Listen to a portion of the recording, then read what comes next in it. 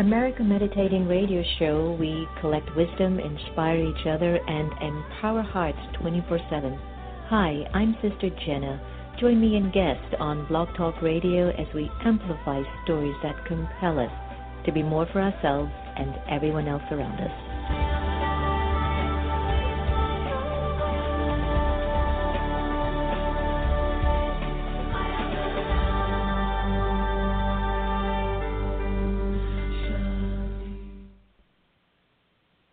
The Azar Foundation for Children of the World is an organization aimed to support women and children in need across the globe. We believe in empowering lives, strengthening minds, and providing programs that enrich health and education. The Azar Foundation was founded in 2003 and has been serving the world ever since. Visit us at our website at www.azar4children.org. That's www.azar4children.org to find out more information about our endeavors and join our mailing list. Remember, the smile and the cry of a child doesn't have any language. The Azar Foundation. Do you like to meditate? Have you tried to meditate? Have you struggled with meditation? Why don't you visit one of the Brahma Kumaris Meditation Center? Visit brahmakumaris.org. Hi, I'm Angela Peabody of Global Woman Peace Foundation, and I listen to America's Meditating Radio Show. Get off the grid and step inside your heart. Sister Jenna guides you through a powerful, encouraging, and motivating meditation that allows you to let go and become aware of you, regain strength, power, and peace. Take a break. Breathe. Why don't you visit the Peace Village Learning and Retreat Center, 518-589-5000.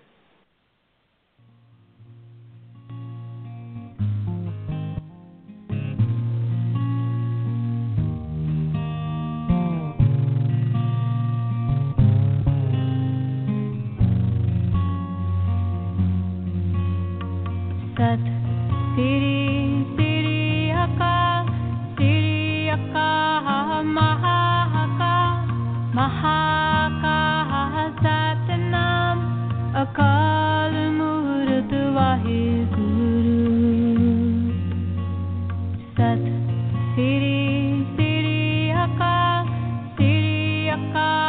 Mahaka Mahaka Satnam Akal Murt Vaheguru Sat Siri Siri Aka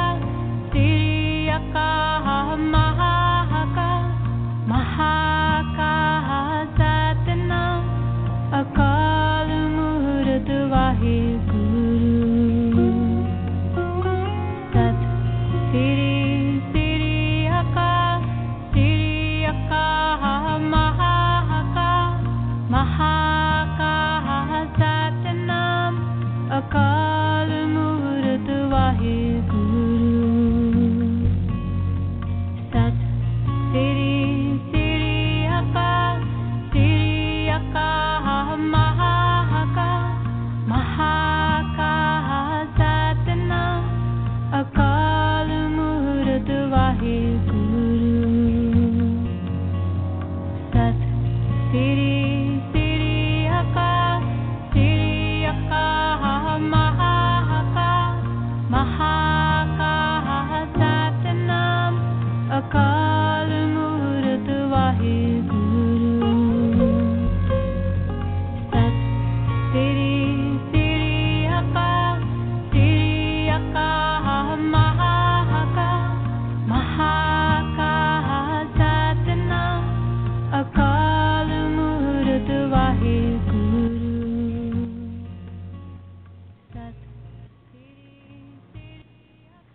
Hello, everyone. Welcome to America Meditating Radio. I'm your host, Sister Jenna. I hope you're doing very well and moving and thriving and growing and complaining and criticizing and whatever you do to just try to keep moving the day forward.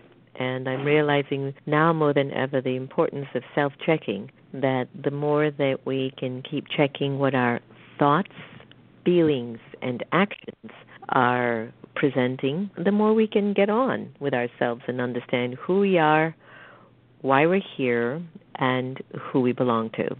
Can you imagine that very, very simple question? Who am I?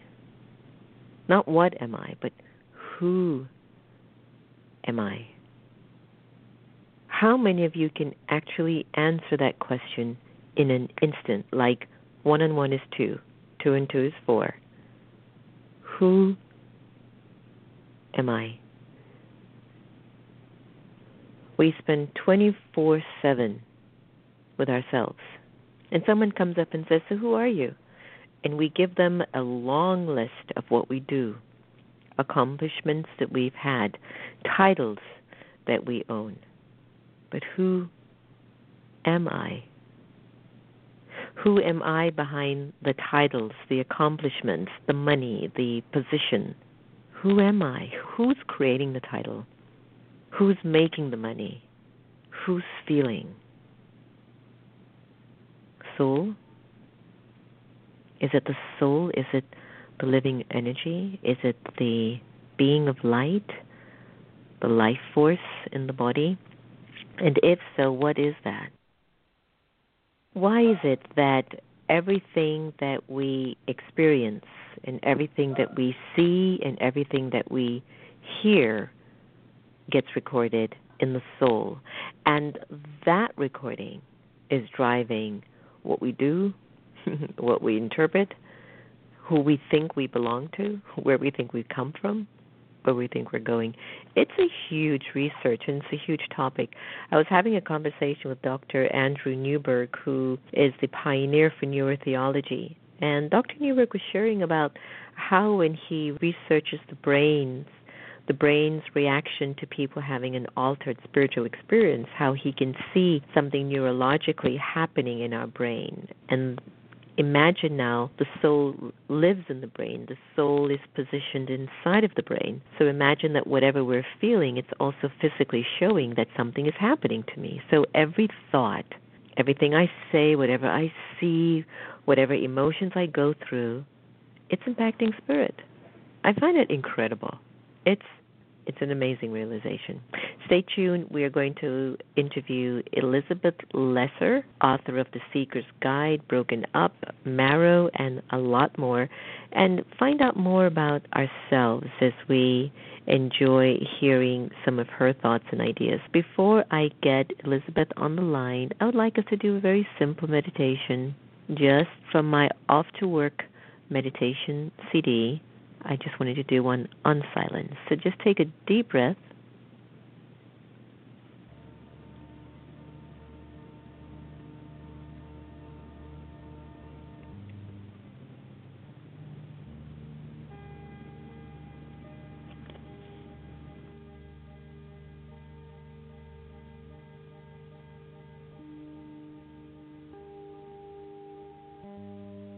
Om Shanti.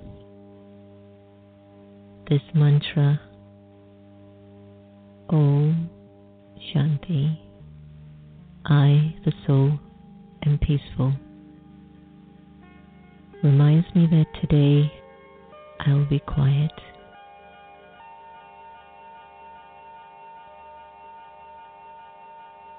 Today I will spend the day as silent as possible.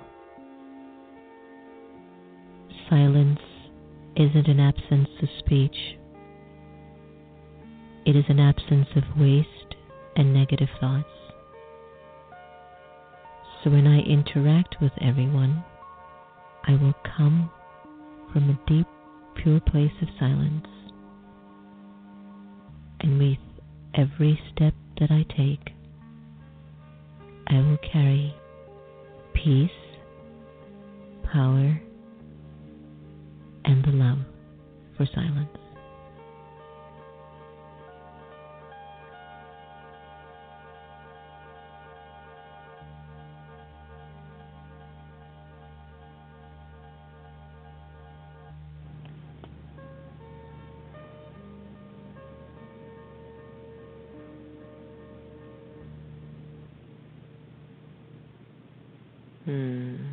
Welcome back from Off to Work Meditation CD, Silence. The America Meditating Radio Show is proud to welcome Elizabeth Lesser. Elizabeth is the co-founder of Omega Institute and recognized internationally for its workshops and conferences in health, wellness, spirituality, creativity, and social change. And she's also co-founder of Omega's Women's Leadership Center. And founded in 1977, the Omega Institute welcomes more than 30,000 participants each year to its campus in Rhinebeck, New York, and more than 1 million people visit its website for online learning. In 2008, Elizabeth helped Oprah Winfrey produce a 10-week online seminar based on Eckhart Tolle's book, A New Earth, which was viewed by more than 8 million people worldwide. She was also a frequent host on Oprah's Soul Series and a weekly radio show on Sirius XM, and has been a guest on Oprah Winfrey's Super Soul Sunday. Today we're honored to welcome Elizabeth Lesser to America Meditating Radio. Om Shanti, Elizabeth. Hey, hello. Thanks for having me. What a pleasure. Wonderful to have you. I know that you've studied with a Sufi master for many years. You've also studied with many spiritual teachers, healers, psychologists, philosophers. You've been busy studying. What has been inspiring you on the spiritual path? And the second question I have for you is, are you now more focused on studying yourself? So what has been inspiring me over the years is the first question? Yeah, what has inspired you on your spiritual path? Yeah. Well, I've been like a kid in a candy shop. You know, I was born a seeker. I was born into actually a family of atheists and intellectuals, and spirituality and religion had no place in my family. But as you probably know, Sister Jenna, people are born with a soul stamp. It doesn't really sometimes matter what kind of family you're born into. I just wanted spiritual food as a child, and there wasn't any in my family. And, you know, I was the weird little kid of the family who would, like, trail after my neighbor to Catholic Mass or anything I could do to have some kind of, like, spirituality in my daily life.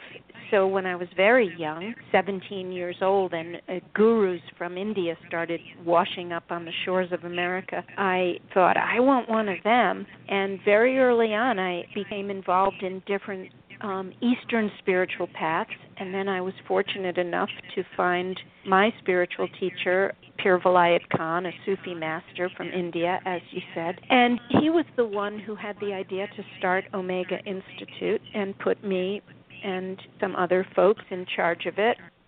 And so since I was in my early 20s, I've been exposed to a wide variety of inspiration and teachers from, you know, Eastern paths, Western paths, brain science, creativity, you name it. I have been inspired by just about everything, sometimes too much. You know, I've had to kind of limit what I take in because at Omega people come from all over the world to teach. So I would say I have just been inspired in every way you could imagine. Now, does sometimes make you feel a little bit lost, almost like in a spider's web? You know, luckily for me, I've had a very strong inner compass. You might call it a highly refined bullshit detector. Like I've had to have it because I've invited hundreds and hundreds of teachers and speakers to Omega, and I've had to refine, like, okay, who of these people can really help other people heal and grow and seek? Who's in it for their own self-aggrandizement? Who's in it really to serve? So as I've had to develop that as in my work, it's helped me myself, like, not just become like a dilettante and jump from thing to thing. Even though there's so much available to us now, it's really important to stay focused on just a few things, because spiritual practice isn't about filling up your cup with everything you can. It's more about learning discipline and silence and peace. And so being ADD about it isn't going to help. So, yeah, it could be a spider's web, and of course at times it has been for me. But I've really learned how important discipline is.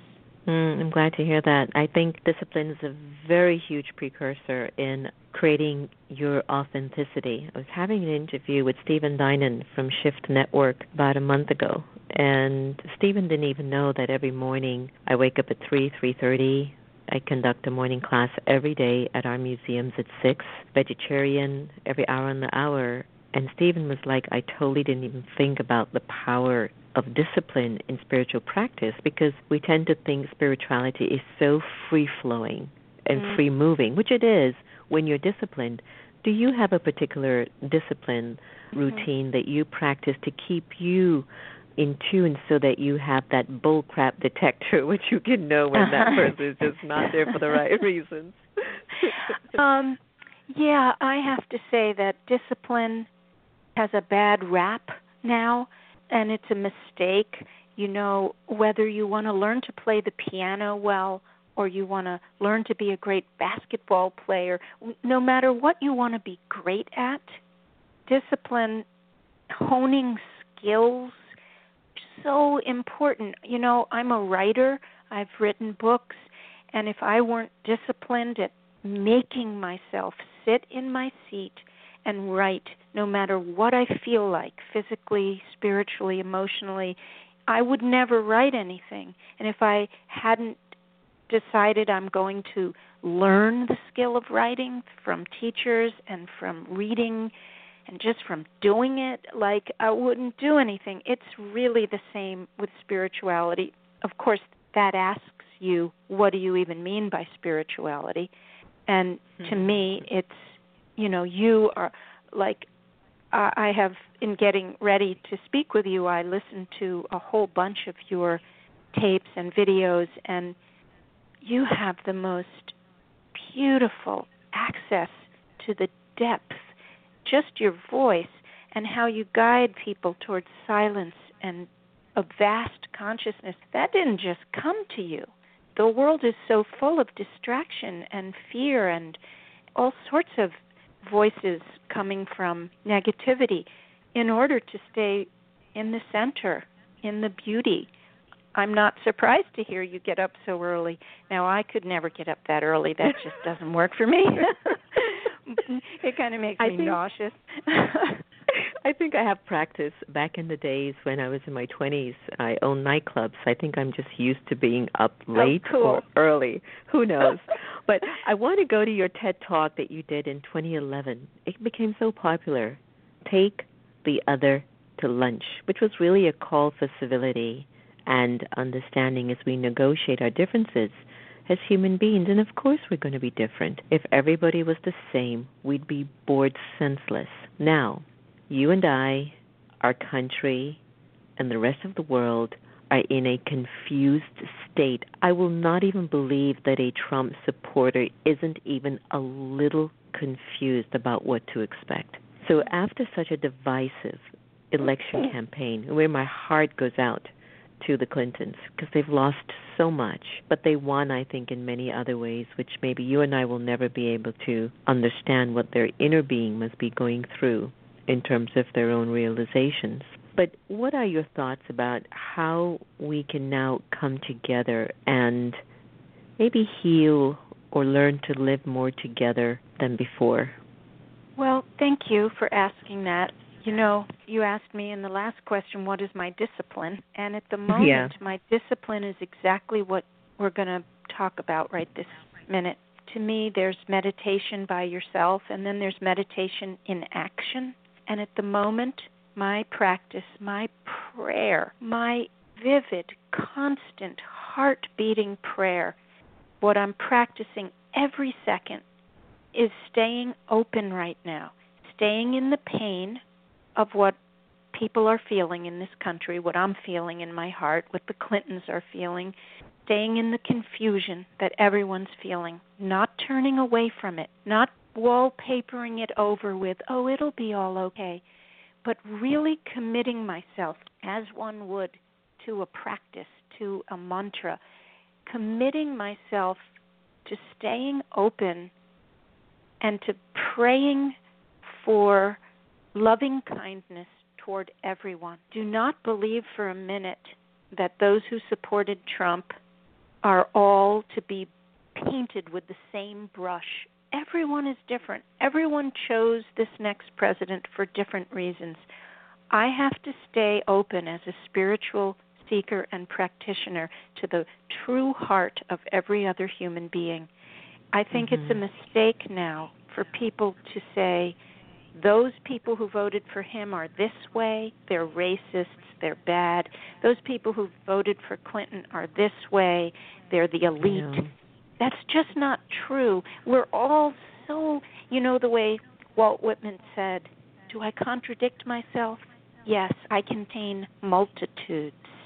Each one of us contains multitudes.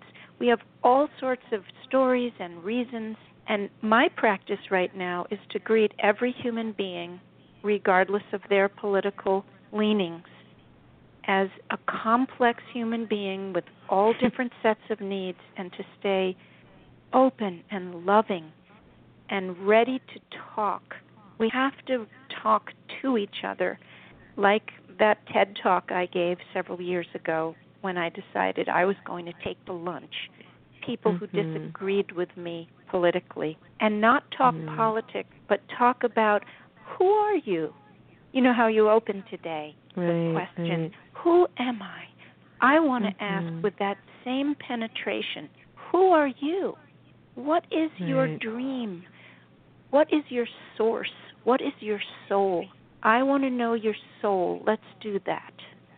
It's interesting because not only are your writings very needed now, your conversation, Take the Other Out to Lunch and TED Talk, is definitely very current. But in your book, Broken Open, How Difficult Times Can Help Us Grow, I think we're also raw still, Elizabeth. It's like there are many things going on, our own inner complexities, our own inner division that we actually need to address. And I think the fact that everything now has been taken up from under the rug, and all the emotions that we're going through, we can take as long as we want to point the finger on blue and red and black and white and gay or straight. But what are you feeling and going through is really the work here. And so I am sure these times are helping us to grow in ways that you and I might not even know right now. But tell us when we're challenged, right? And we either feel broken or down or defeated. What tends to determine how we respond to our challenges? Well, first of all, to go back to how you opened the show today, bringing us into silence. Silence, we think of it as without sound, but for me it's without the inner turmoil. There's a lot of turmoil inside all of us. The night after the election, the night of the election, I was in so much turmoil. I was shocked because I generally am able, from my years of practice, to still myself and to know that all will be well. And on a cosmic level, everything is making sense. Everything is good and as it should be, and we are on a trajectory toward evolution. I truly believe that, but I was so unable to access that place that evening. All I could do was cry and worry. And it's taken me a few days to get back to the silence. So I wonder, those who do not have the years of practice of returning to source that I have and you have and many of the listeners have, it's going to take this country a while to find its footing again.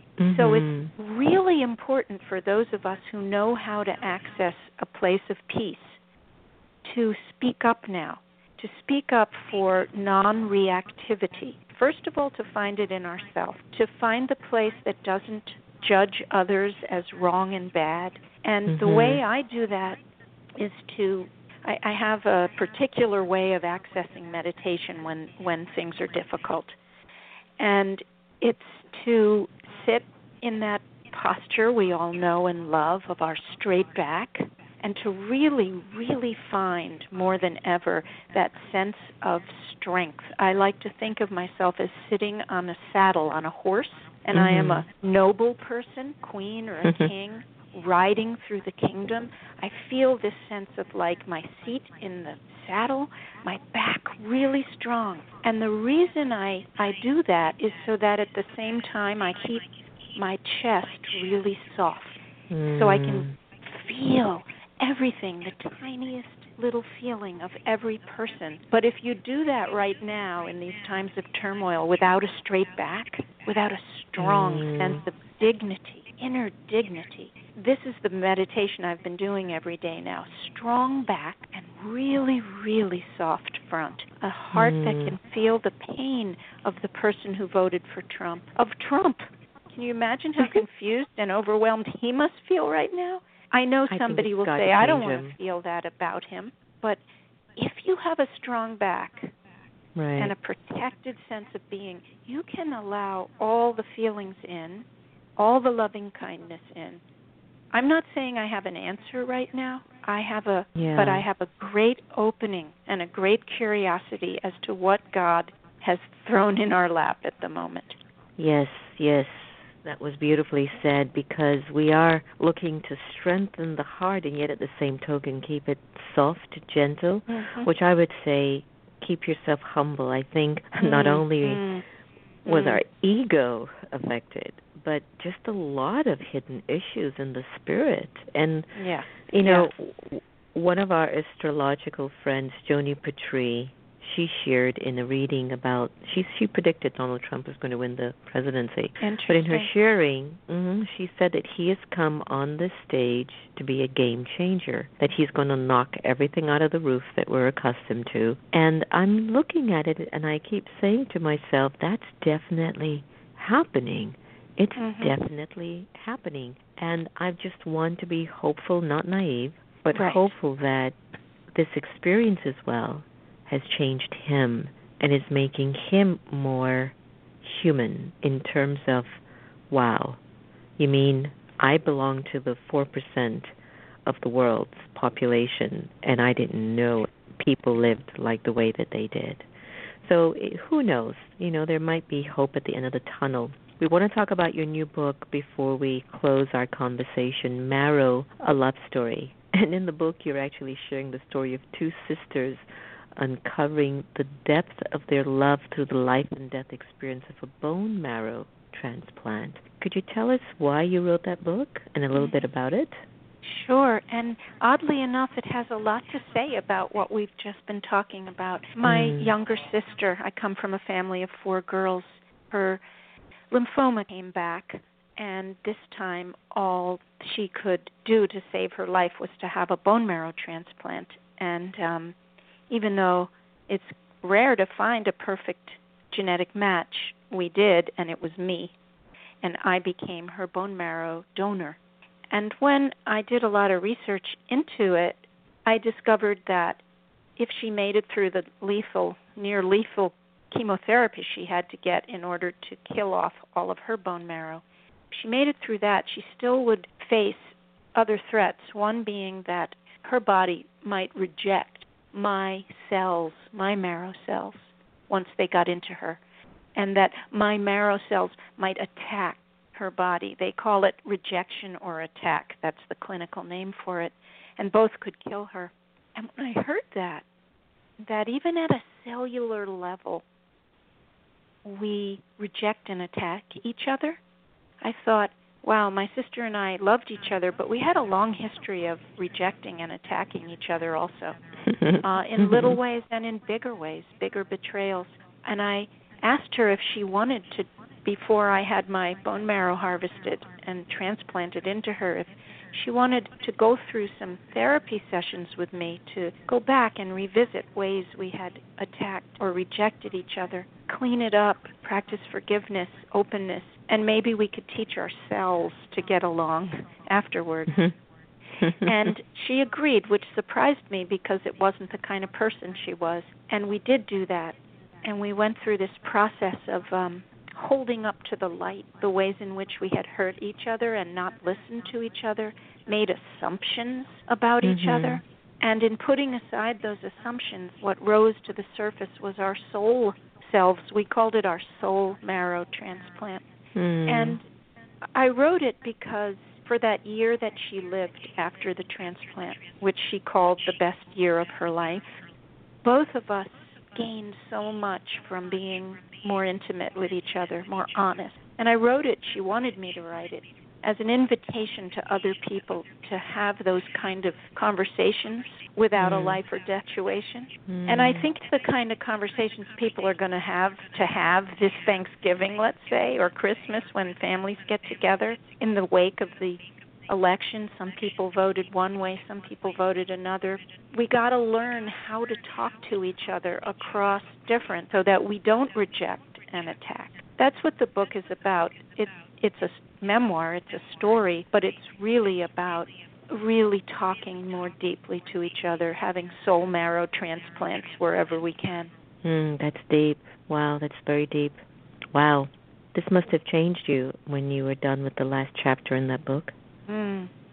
Yeah, it was a profound experience because I thought the answer was going to be the classic happy ending, and then she lived forever after the transplant. But the cancer came back. The transplant itself worked in that she lived, and they had only given her a few weeks to live if she hadn't had the transplant. She lived for a whole year, but the cancer came back, and I didn't think the book would end that way. None of us think any of our stories will end necessarily the way they do, but there's life after the story, and that's what we're interested in now for America too. What's life after this story? What's the new story?